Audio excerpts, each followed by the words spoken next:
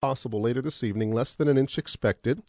Tonight's low will be around 25 degrees, chance of precipitation 70%. Tomorrow, clouds with some lingering snow showers in the morning. Could see some sunshine in the afternoon, but it won't warm up much. Only a high of 25 is expected. Friday, a high of only 25 degrees with clouds.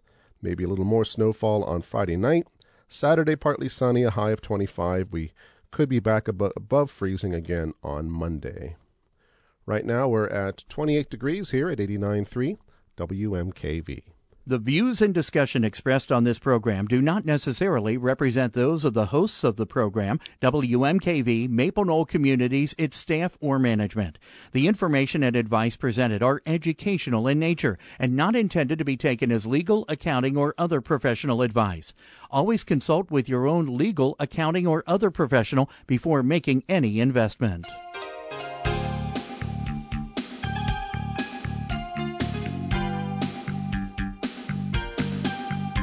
Welcome to Real Life Real Estate Investing, a show to help you gain financial freedom by investing in real estate. Brought to you by the Real Estate Investors Association of Cincinnati and the Ohio Real Estate Investors Association. You're listening to Real Life Real Estate Investing on 89.3 FM WMKV. And now your host, Vena Jones-Cox. Good afternoon. I am Vena Jones-Cox, and this is Real Life Real Estate Investing, the nation's public radio real estate investing program. All the free, no hype advice that you can handle no matter where you are in the U.S. or even in the world. It's Q&A day here on Real Life Real Estate Investing, which means I have no topic. I don't know what I'm going to talk about until you call me at 772-9658 here in the greater Cincinnati area, or at 877-772-9658. That's toll-free from anywhere in the United States. Or you can send me an email at askvena@gmail.com. That's ASKVENA @gmail.com. Any topic related to real estate investing is free game today. Fair game today, I guess is what I meant to say. And until you all ask questions, I got nothing to say. So go to our fan page at realliferealestateradio.com and join up there to get a weekly free e-letter with an article of interest to real estate investors. Sometimes it's about negotiations. Sometimes it's about legislative issues. Sometimes it's about creative buying or creative selling or renting or managing or screening, or who knows what your little educational e-letter will be about each and every week. But the way to get it is go to Real Life Real Estate Radio and fan us so that you can get those notifications. And also, of course, the notification about any new podcasts that are up, or the topic of the next show, or it's a place that you can post show topics if you'd like to suggest one of those, or just about anything you want, as long as you keep it clean. They're on realliferealestateradio.com. You will be joining over 1,100 members there on Real Life Real Estate, including John, who says, "Hello, Vena. Good job with your informative postings. I love it. I live in Ohio." So good stuff there on realliferealestateradio.com. The Real Estate Investors Association of Greater Cincinnati is holding a weekend workshop this upcoming Saturday. The topic is how to create a workable business plan for 2010, and it's going to be a hands-on workshop where you get to spend the day focusing on what your goals are and how you're going to reach them in 2010, with some expert guidance from RIA President Jim Shapiro, who will be there both to show you how to turn those kind of amorphous goals like, oh, I'm going to buy 5 properties this year, into actual day-to-day tasks that will actually get you there this time. You get more information about that all-day workshop this Saturday at CincinnatiREIA.com. That's CincinnatiREIA.com. Or at 859-292-7342. That's 859-292-REIA. Questions from listeners that are coming in via email. And remember that you can send us an email with your questions during the show today at askvina@gmail.com. Or you can give us a call at 772-9658 or 877-772-9658 for faster service. You can call us, 772-9658 or 877-772-9658. Here's a question from Nancy in Dayton. She says, how do you get around a real estate agent in order to talk to a buyer or seller directly so you can find out what's really going on? And the answer, Nancy, is you kind of can't. Buyers and sellers hire real estate agents largely because they don't want to do their own negotiation. They're afraid that if they talk to you personally, they will reveal something that's going to allow you to magically control their minds and get whatever it is that you want. And the agents themselves tend to be kind of hesitant to let the buyers and sellers talk to each other for the same reasons. They're afraid that the buyers and sellers might just, say something to each other that's going to mess things up. Or, of course, there's that secondary fear that the buyer and seller are somehow going to cut the agent out and they won't get paid after they did all that work.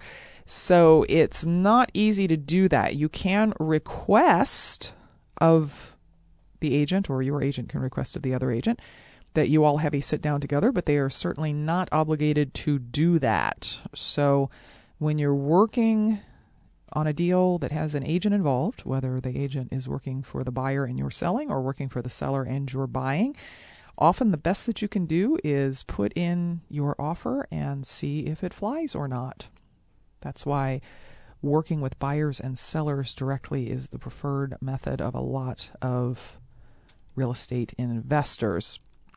Question from Solomon in Des Moines, Iowa. He says, I found your program about a year ago, downloaded all of the podcasts off the site. I had just gotten caught up in July when they ran out. There seems to have only been 3 podcasts since then. I've checked iTunes, but they don't seem to be updating either. I love the program and wouldn't want to miss out on any crucial information. And Solomon, we are working on that problem. We are having a problem getting the shows to propagate onto iTunes. You might want to check. It may be fixed now. I haven't actually looked at it in about a week. But yes, I get an email like that approximately once a day. And I'm doing my very best with my own technologically limited self to try and get the other people around me who know what they're doing technologically to fix this. Hal in Palm Springs, California says, the majority of properties for sale in my market are either REOs or short sales. The lenders have a clause in their contract prohibiting the assignment to another buyer. Most of the properties are ones built in the past few years. Buyers prefer the newer homes rather than the old ones.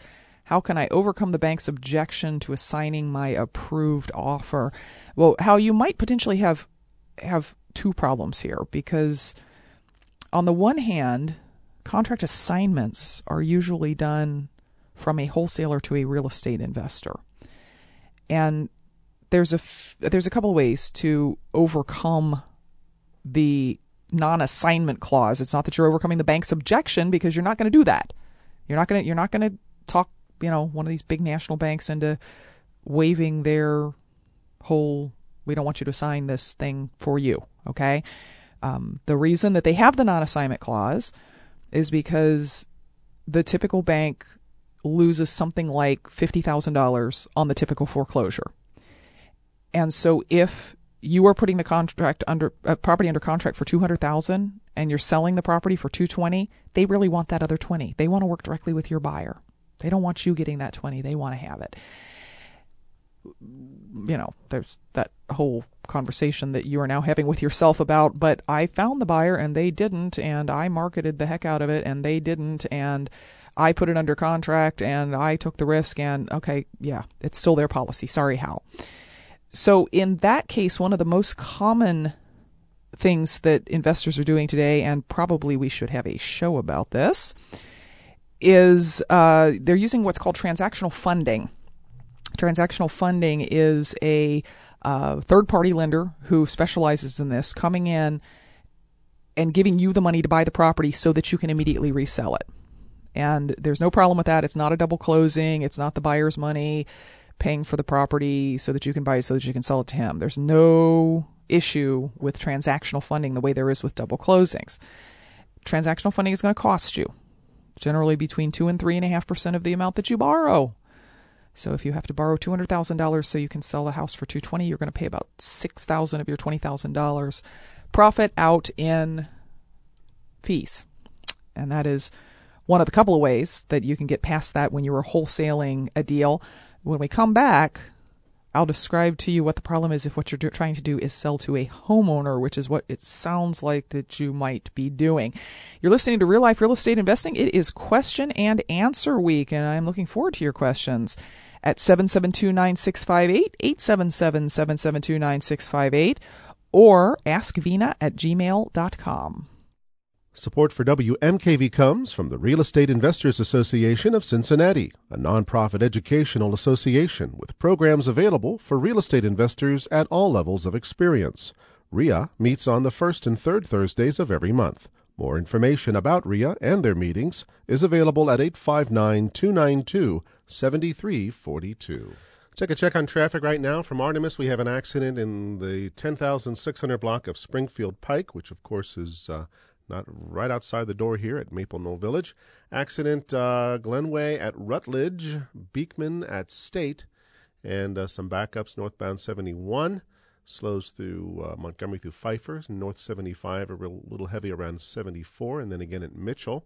Southbound 75, you'll hit the brake lights around Paddock off and on through Mitchell, and then some backups in the southbound 75 cut in the hill. Your forecast from the National Weather Service this evening: cloudy skies, some snow, even some accumulations expected, especially after midnight, but total accumulations should remain less than an inch. Tonight's low around 25 degrees, and we're not going to warm up much beyond that tomorrow. In fact, the high temperature tomorrow is only supposed to be around 28 degrees, and we're going to stay right around that temperature mark through the weekend before we warm up a little bit on Monday. WMKV is proud of our vocal supporters. We hope that you'll share WMKV with a friend.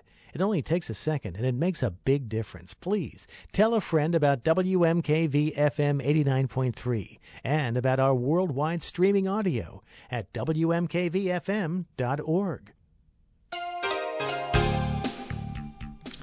Welcome back to Real Life Real Estate Investing. I'm your host, Vina Jones-Cox, and today we are talking about whatever it is you want to talk about. It's question and answer week here on Real Life Real Estate Investing, and getting some questions via email at askvina@gmail.com. As usual, some of you are sitting there thinking, oh, my question's too dumb, I'm too much of a beginner, my question's too smart, she's not going to want to answer it because it's too specific. And so you're not picking up the phone and calling me at 772-9658 or 877-772-9658, which means I have to spend a lot of time tap dancing like I am right now, because I don't come in here with like some prepared talk during question and answer week. If you don't ask questions, we just I don't know, have long pauses like this. Hal in Palm Springs, though, had sent an email that really had a two-part answer, one of which I answered earlier. And the other part of the question, Hal, which I don't think you actually asked it, but I think this is what you were asking, was about assigning contracts to homeowners, to people who are going to live in the house. And that becomes very, very complicated because of seasoning issues. That, yes, FHA dropped their 30-day or the 90-day seasoning requirement last week and a half ago. It was a big deal here in the real estate world. But that doesn't mean that the individual banks don't still have seasoning requirements, and Fannie Mae and Freddie Mac still have their seasoning requirements, 6 months seasoning. So if you found a ready, willing, and able homeowner who does what most ready, willing, and able homeowners want to do, which is get financing, you won't be able to sell the property again immediately. even if you get transactional funding to close it. The only way that you can really do that is to make sure that your buyers are pre-qualified through some sort of portfolio lender who isn't giving them a Fannie Mae or VA loan and who doesn't have seasoning requirements of their own. And since most buyers are going to come to you pre-qualified with a certain lender, that gets, again, complex. It's doable.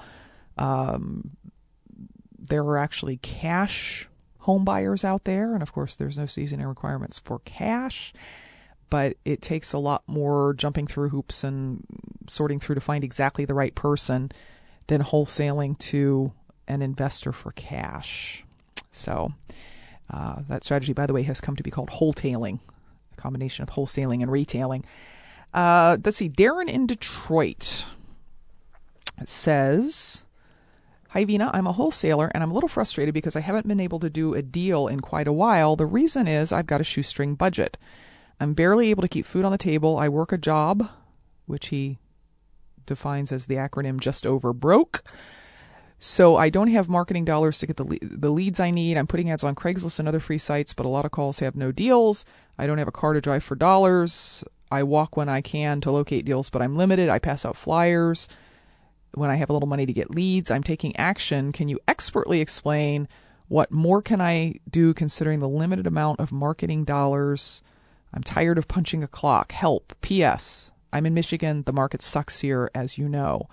And yes, Darren, the Detroit market is ground zero of the entire real estate mess. Foreclosures galore, people moving out in droves. The folks who are buying in Michigan and Detroit are, as near as I can tell, largely out-of-state buyers from California and the East Coast who say, how can I possibly lose by buying a house for $7,000 when you and I know perfectly well that there are houses in Detroit that by the time you did the repair work, you would not only have to give the house for free, you would have to get a check for $20,000 in addition to that to make it worth doing.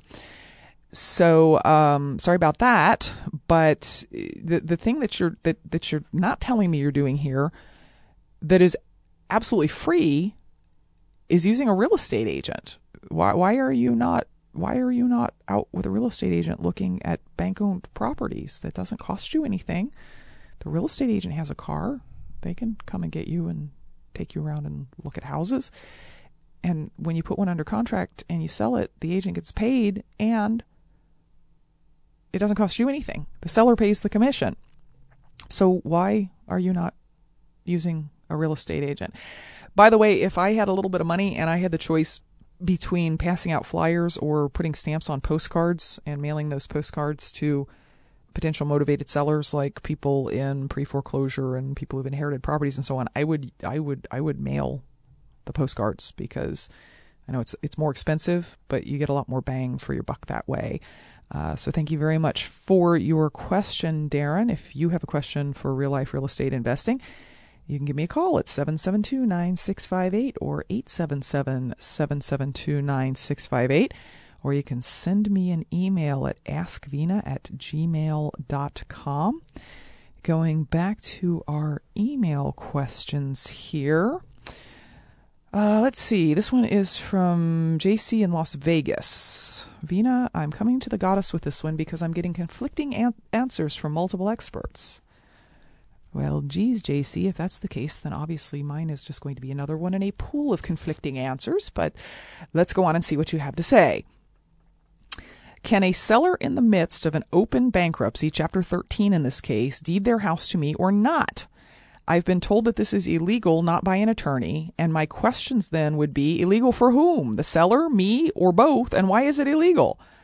I've also been told the seller can do this legally. I simply don't have good title until the bankruptcy has run its course one way or another. With so many sellers going through this situation and more to come, I think a discussion of this issue is vital. Well, JC, the thing you have to understand about bankruptcy, and this is probably why you're getting conflicting answers actually, is that when a person declares bankruptcy, what they are doing is they are turning over control of all of their assets to the bankruptcy court. They no longer have the legal ability to do things like transfer title to their property because they are not in control of the title of their property. The bankruptcy trustee is in control of the title to their property. So could a seller create a deed and sign it over to you so that it said that you were now the owner of the house? Yes. Would that deed hold any legal effect? No, because that would be sort of like if you came to me and said, will you sell me this guy's house over here? And I said, sure, here's a deed. I can write the deed. I can sign it, but it doesn't have any legal force is the problem. If you got a deed from a seller who was in bankruptcy and then recorded it after the bankruptcy, would you get away with it? It depends on what had happened to the property in the meantime.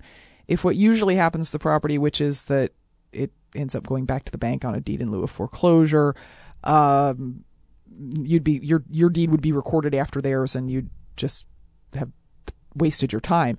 If the seller still ends up owning the property after the bankruptcy is discharged, because the bank doesn't want to take a deed in lieu of foreclosure because maybe there's a second mortgage on it, yeah, you could go record that deed, and again, you'd probably get away with that. But if the seller or the bank who then wants to foreclose or whatever came forth and said, hey, this is not a legal deed because it was actually dated at a time when the seller didn't have control of the property, I don't think that you would prevail. I think that the court would agree that the seller did not have the right to sell you that property while he was in bankruptcy. So I don't know that either thing that you're hearing is wrong. I think you're just hearing two different pieces of the same thing. You're listening to Real Life Real Estate Investing, 772-9658 or 877-772-9658 or our numbers, or any questions that you have about real estate investing. You can send them right now to askvina@gmail.com. WMKV is proudly supported by the new Kensington Place Apartments at Maple Knoll Village. The 56 new apartments offer a wide variety of floor plans and access to all the services and amenities available through Maple Knoll Village. The new Kensington Place Apartments, a place to live an active lifestyle in retirement. More information on the new Kensington Place is available at 513-782-2717. Checking on traffic right now. We have an accident on Winton at North Hill Lane, right in the intersection there. Still cleaning up accidents. 10,600 block of Springfield Pike, Glenway at Rutledge, and Beekman at State, and still have slowdowns in the usual spots. Your forecast tonight from the National Weather Service. Cloudy early on, but after midnight, some snow, and in fact, we could get some accumulations, but they should remain less than an inch for most of the WMKV listening area. Tonight's low around 25. Tomorrow's high temperature only 28, and we're going to stay right around there. In fact, even colder on Saturday. Saturday night's temperature, low temperature, will be around 10 degrees, if not a little colder than that. So chilly weekend, a little bit of a warm-up on Monday. Right now we're at 28 degrees here at 89.3 WMKV. Maple Knoll Village will hold its annual rummage sale and auction on Saturday, February the 6th from 9 a.m. until 3:30 p.m. at Maple Knoll Village Auditorium and surrounding Main Street areas. Arts and crafts, housewares, collectibles, toys, adult and children's clothing, furniture, and more items will be featured. Plus, WMKV will have classic radio CD packages and hundreds of LPs available. Proceeds benefit the Maple Knoll Community's Future Care Fund and WMKV.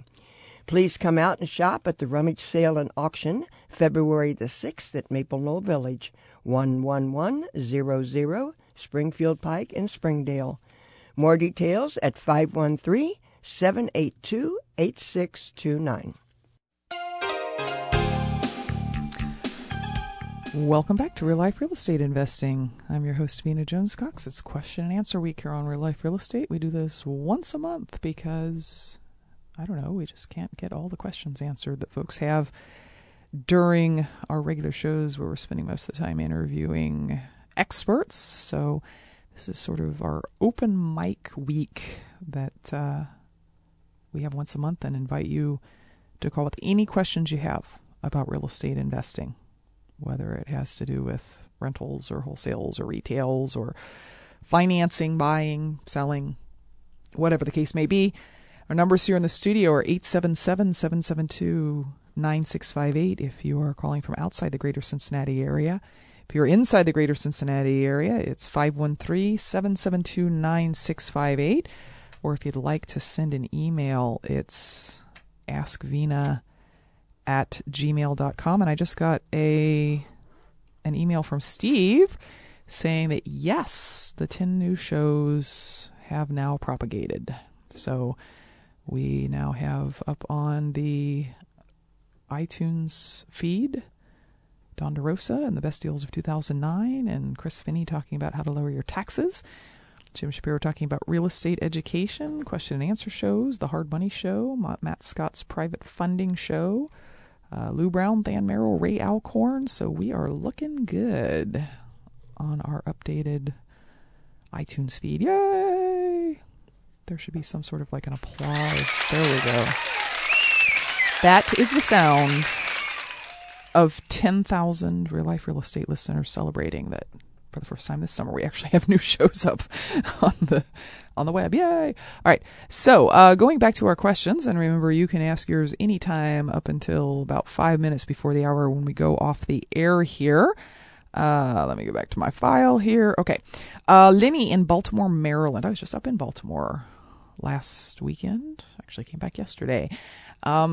He says, hello, I recently completed one of the best courses on commercial real estate the best course I've enjoyed to date. Many problems. For one, when using a lender, I was told that down payment assistance is available if one doesn't have the down payment.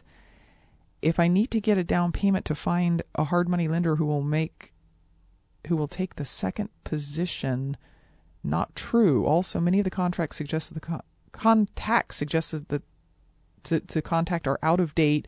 All of them want money down before they will fund. In addition, there is no way to know which lender is honest, etc. Totally lost here. I guarantee, Lenny, that this is your problem. You have a course there that while the fundamentals are probably still really sound, I bet you any amount of money it has a copyright date of 2007 or before. Because in 2007, everything you just said was completely accurate. That commercial lenders would lend you 80% of the cost of a commercial deal, and if you borrowed the other 20%, they didn't really care that much. And that there were hard money lenders who were willing to take second position, in other words, loan you the 20% down so that you could get the first mortgage. That all crashed and burned about a year and a half ago.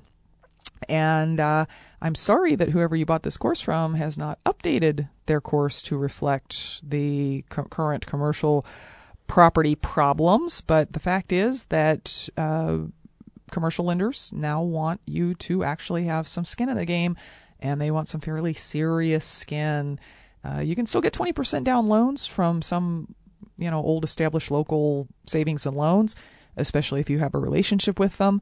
But many of the larger national lenders and even hard money lenders want to be in first position, and they want you to put between 30 and 45% down in cash, your own cash.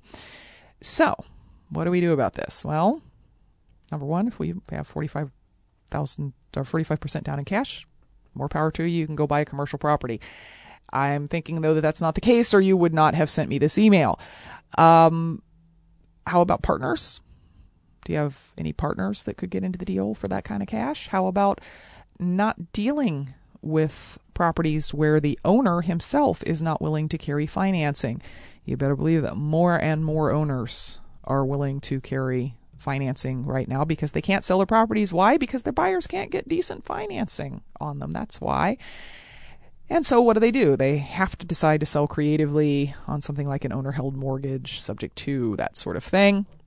All the same creative finance techniques that apply to residential real estate that we talk about here on Real Life Real Estate also, of course, apply to residential or to commercial properties. So, again, sorry that the financing part of this course that you otherwise really liked is outdated. Sorry that the real estate market is changing so fast that many authors cannot keep up with the changes in them. And it's always helpful, of course, to have an author who is actually in the market on a day-to-day basis so that they would know this and not convey something to you that is old news. It's question and answer week on Real Life Real Estate. If you have a question, 772-9658 or 877-772-9658. 772-9658. You can also send us an email like Kyle in Martinsville, Indiana did. That's askvina@gmail.com. Kyle says, hello, Vina. I own a rental property which has a fenced backyard. The fence is in good shape. The neighbor has a dog which has jumped the fence into my yard on several occasions. On one occasion, the dog bit my renters. Authorities were contacted, but the dog still remains. Questions. What are my responsibilities as a landlord, and am I at fault if this happens again?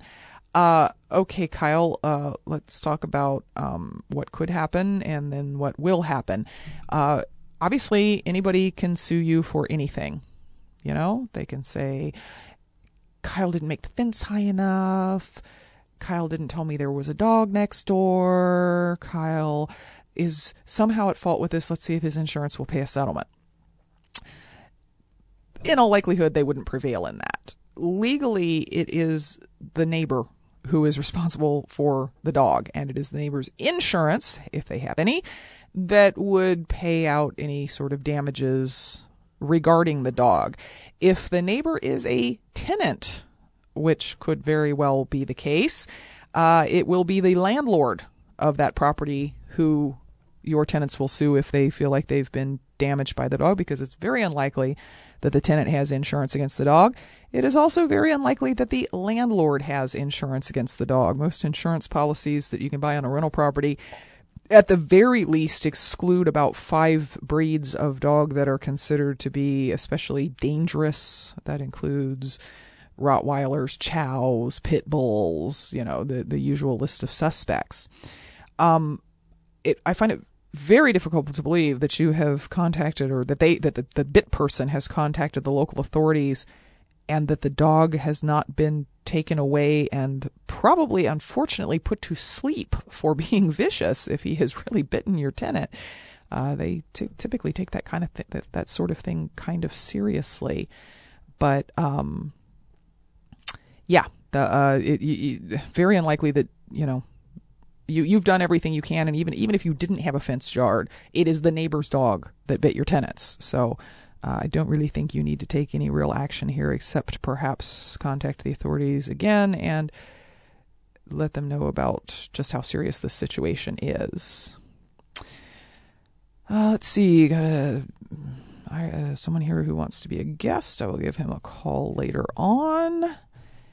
And question from, this one's like pages long. Let's see. Rudy in Oaklawn, Illinois says, I made $5,000 on a deal back in 2007, but haven't done anything since the market fell out. You mentored me by email. I found a buyer. It was a 3-property deal. So I've never actually done a wholesale deal, even though the deal above was the easiest in my life. Of course you did a wholesale deal, Rudy. That's exactly what you did. Now I'm running a little scared.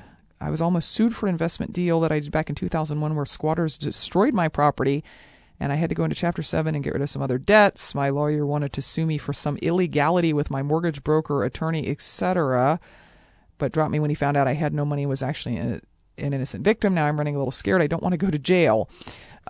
You have kind of let one bad experience where you didn't actually do anything wrong and somebody thought you did, but then it turned out you didn't, keep you from moving forward with this, Rudy. The first deal is always the hardest one.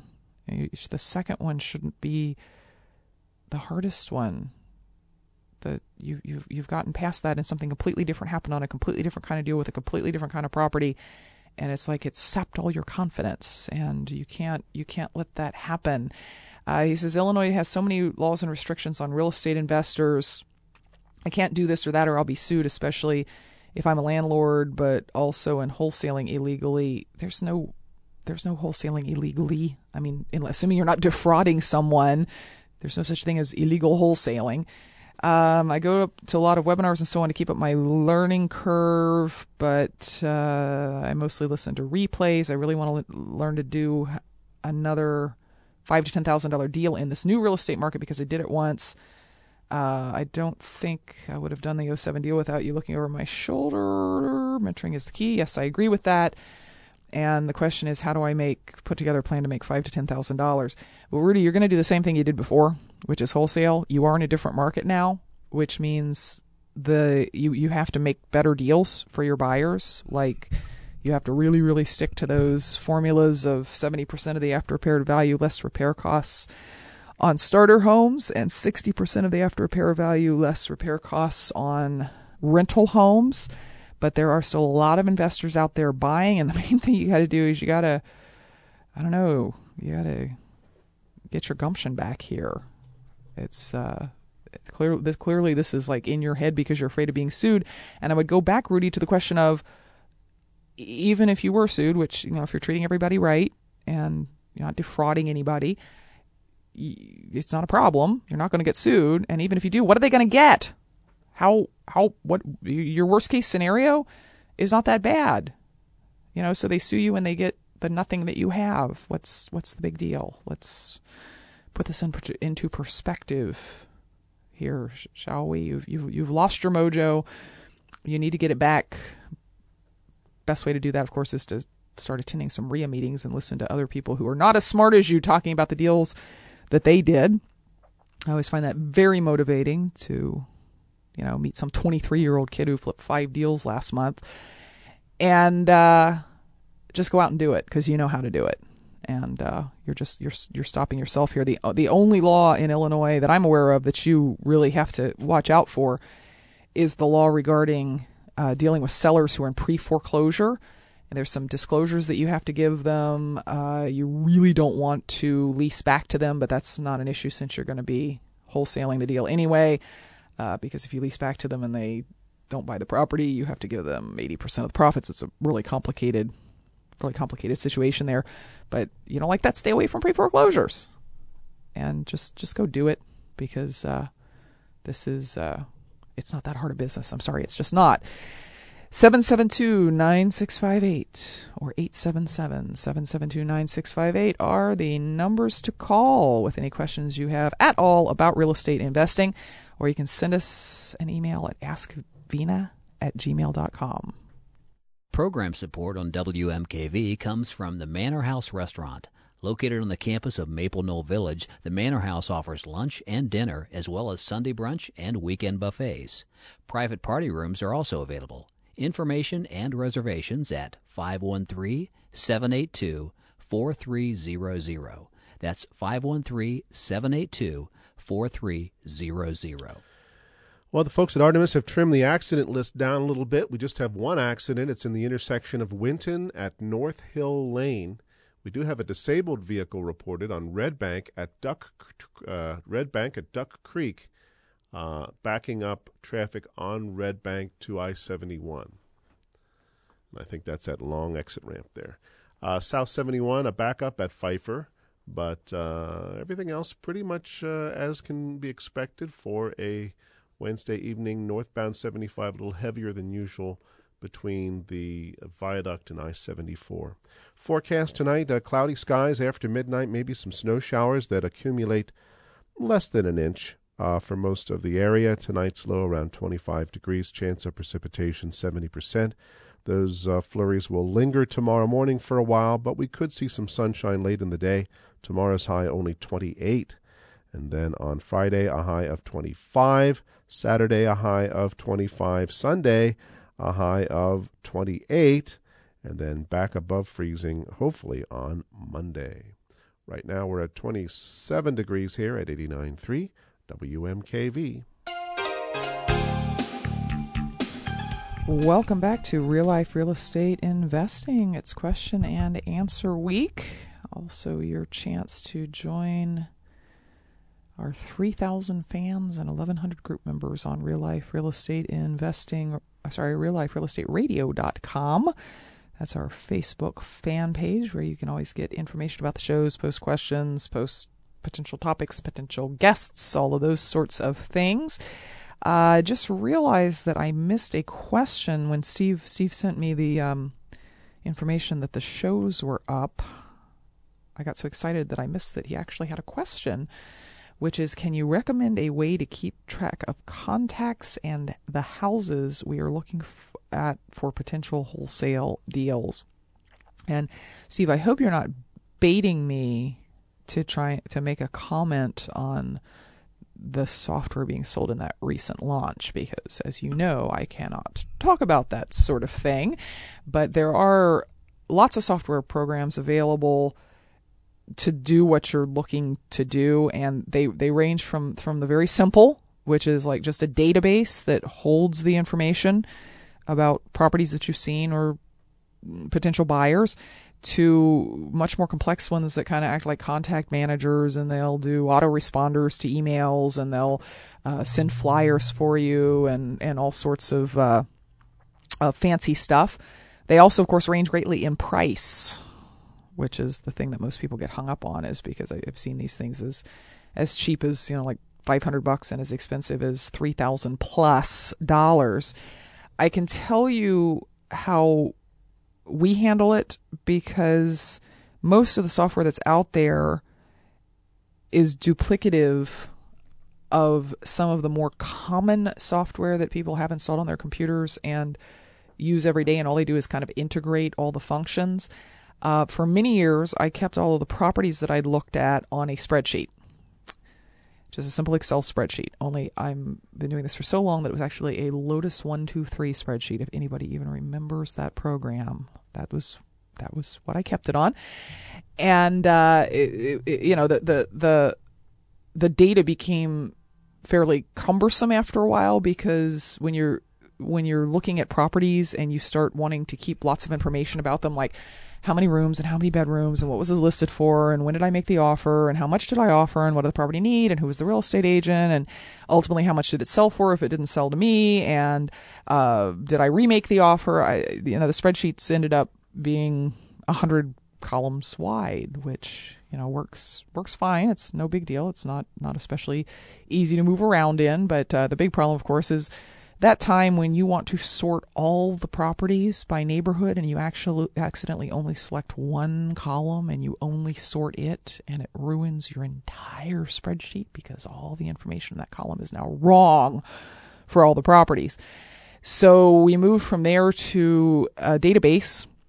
Again, Access, it's probably already installed in your Microsoft Office suite.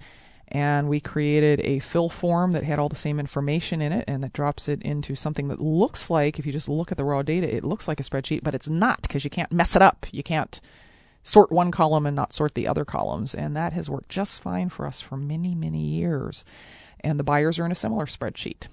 And we were able to sort and say, all right, we've got a 3-bedroom house for sale in College Hill, and it needs cosmetic work only. So who's looking for single-family homes in College Hill that need cosmetic work only?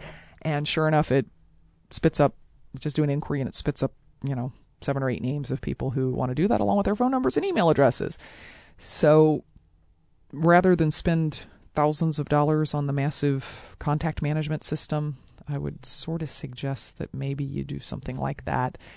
Some of the contact management systems are actually preferable for people who are in business that require constant contact with the same sellers, especially. And that would typically be a short sale situation, where that would be the case, where you have to weekly remember to send them reports that say, here's where we are with the short sale. Looking for questions, because it is question and answer week, and we are just about out of email questions here, it looks like. Oh my gosh, my email is locked up. That is not good. But give us a call at 772-9658 or 877-772-9658. And looks like we got one more here, and boy, I'm hoping this thing will work. This is from Regan in Ballinger, Texas, who says, I've been a regular listener since finding your podcast several months ago. I've gone back and listened to all the previous podcasts also. Thank you for the valuable information. You or your guests have mentioned using private lenders and or partners throughout various broadcasts. What I am not certain about is how to structure partnerships. What percentage of the deal should the partner get?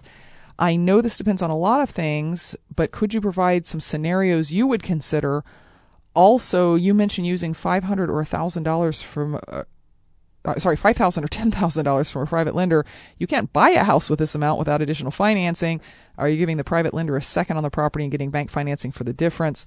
How does the private lender have security in your investment when lending small amounts? Okay, so good. Nice, complicated question. Well, Reagan, on the partnership question, the first thing that I want to encourage you to do is never get into a partnership except for a money partnership. Getting into partnerships where the thing is you're kind of scared to make deals and so's your partner, so you kind of agree that you're going to like both do the work together and split all the deals 50-50. Bad, horrible, terrible, business-threatening, emotionally rending idea. Do you get the idea that I don't like that kind of partnership? Very bad. Never really seen one succeed. What you're looking for, though, is a money partnership where somebody else is providing at least some or probably the bulk of the cash, and you are bringing the deal to the table. And the thing that most people think of in that situation is a 50-50 partnership. I bring the deal, I do the work, he brings the money. And that can work. The thing with a 50-50 partnership is that somebody has got to be able to make the final decision on things if there's an argument about what color to paint the house. So you can arrange that by having an LLC where you're a 50% owner, he's a 50% owner, but you're the managing member. That is one way to do it. You don't have to give partners 50%, particularly not if you have some of the money and the deal and he has the rest of the money. You could do a 25-75 partnership. You have exactly the right idea about the private lenders, though. They, the reason that you've heard me mention that we've borrowed small amounts of money from people is because they're either first mortgages on very, very beat up houses that we're actually able to get for $5,000 to $10,000 and that we're probably going to be selling pretty quickly. More often, though, they are second mortgages for repair costs. And yes, the private lender gets a second mortgage, and the combined total of the first and second mortgage is still never above 70% of the after repaired value of the property. So that is how they are secured, is that if I get hit by a bus on the way out of here and my heirs don't make the payments and the property has to go to foreclosure sale, it's probably going to sell for more than the combined total of the first and second mortgages. Here's a question from Sally in Cincinnati. My husband and I would like to start investing in real estate. What is your advice on how to get started? Do you have recommended resources or literature or good courses in this area? Oh, Sally, you're killing me. First thing, Sally, is, no, I swear I didn't set this up. Join Cincinnati REIA. I assume that you've already done that because you've heard that here a million times. Secondly, if you can just stay put for about 4 or 5 weeks and keep listening to Real Life Real Estate Investing, in the fund drive in March, we're going to be offering a premium for your pledge that is like the best beginner's course in real estate anywhere in the country, and it's being held right here in Cincinnati. And it's called Real Estate 101, and when you pledge for it, not only do you get like a 200-page manual and 18 hours of audio, you also get to help keep Real Life Real Estate Investing on the air and go to a live class right here in Cincinnati for 2 days. So thank you for your question, Sally. Question from Dave in Cincinnati. Wow, Cincinnati people suddenly listening to the show. Last year, we bought a foreclosed property. Because we paid significantly less than the auditor's appraised value, I filed a complaint against the valuation of real estate property in Hamilton County. They agreed with my true value amount, and my taxable value has been decreased. Because of the timing, a large amount of taxes were overpaid by the previous owner. Have you heard of anyone sending Fannie Mae a bill for services for filing the complaint and winning a refund for them? I was thinking if I did the work, I should get to share in the reward. Sorry, Dave. Good luck. Go ahead and try.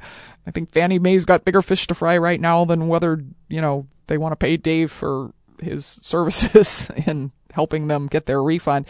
I'll tell you what, though, Dave, about half the time that we've filed those, we've done exactly the same thing many, many times.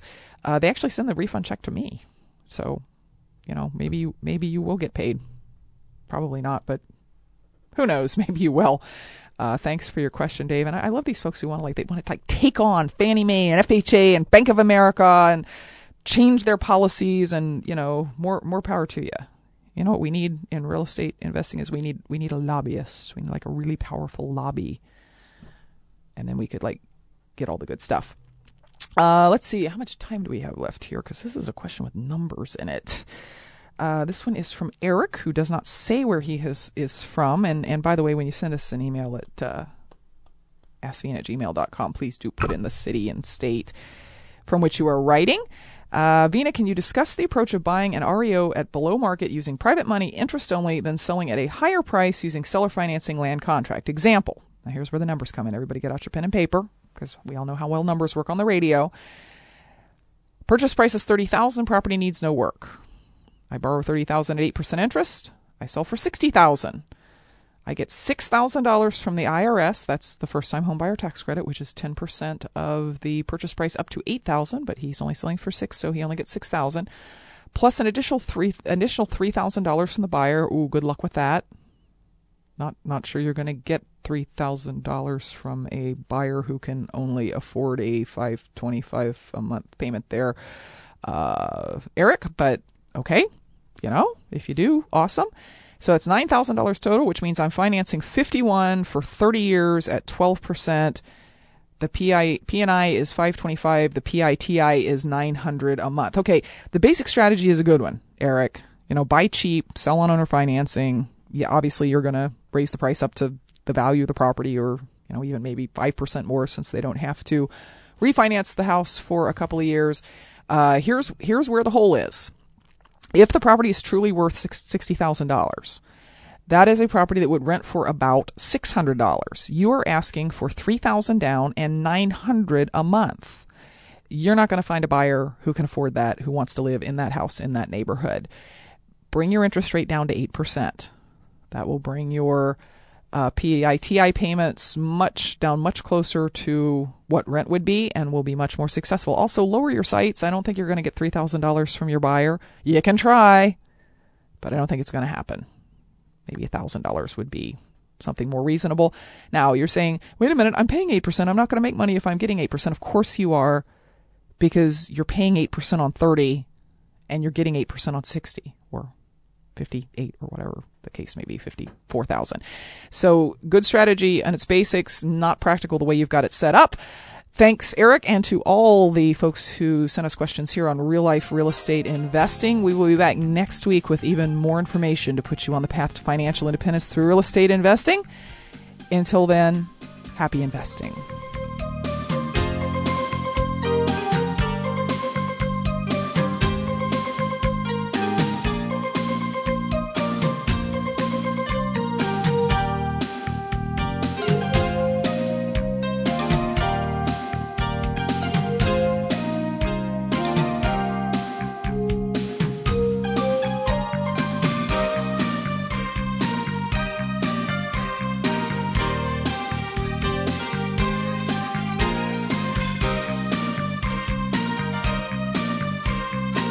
This is 89.3 WMKV, Reading, Ohio.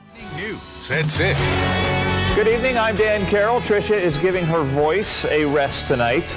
Toyota dealerships are once again selling and delivering the 8-car models that the automaker had suspended just one day ago. Nationally, dealerships were notified at the end of the day Tuesday to stop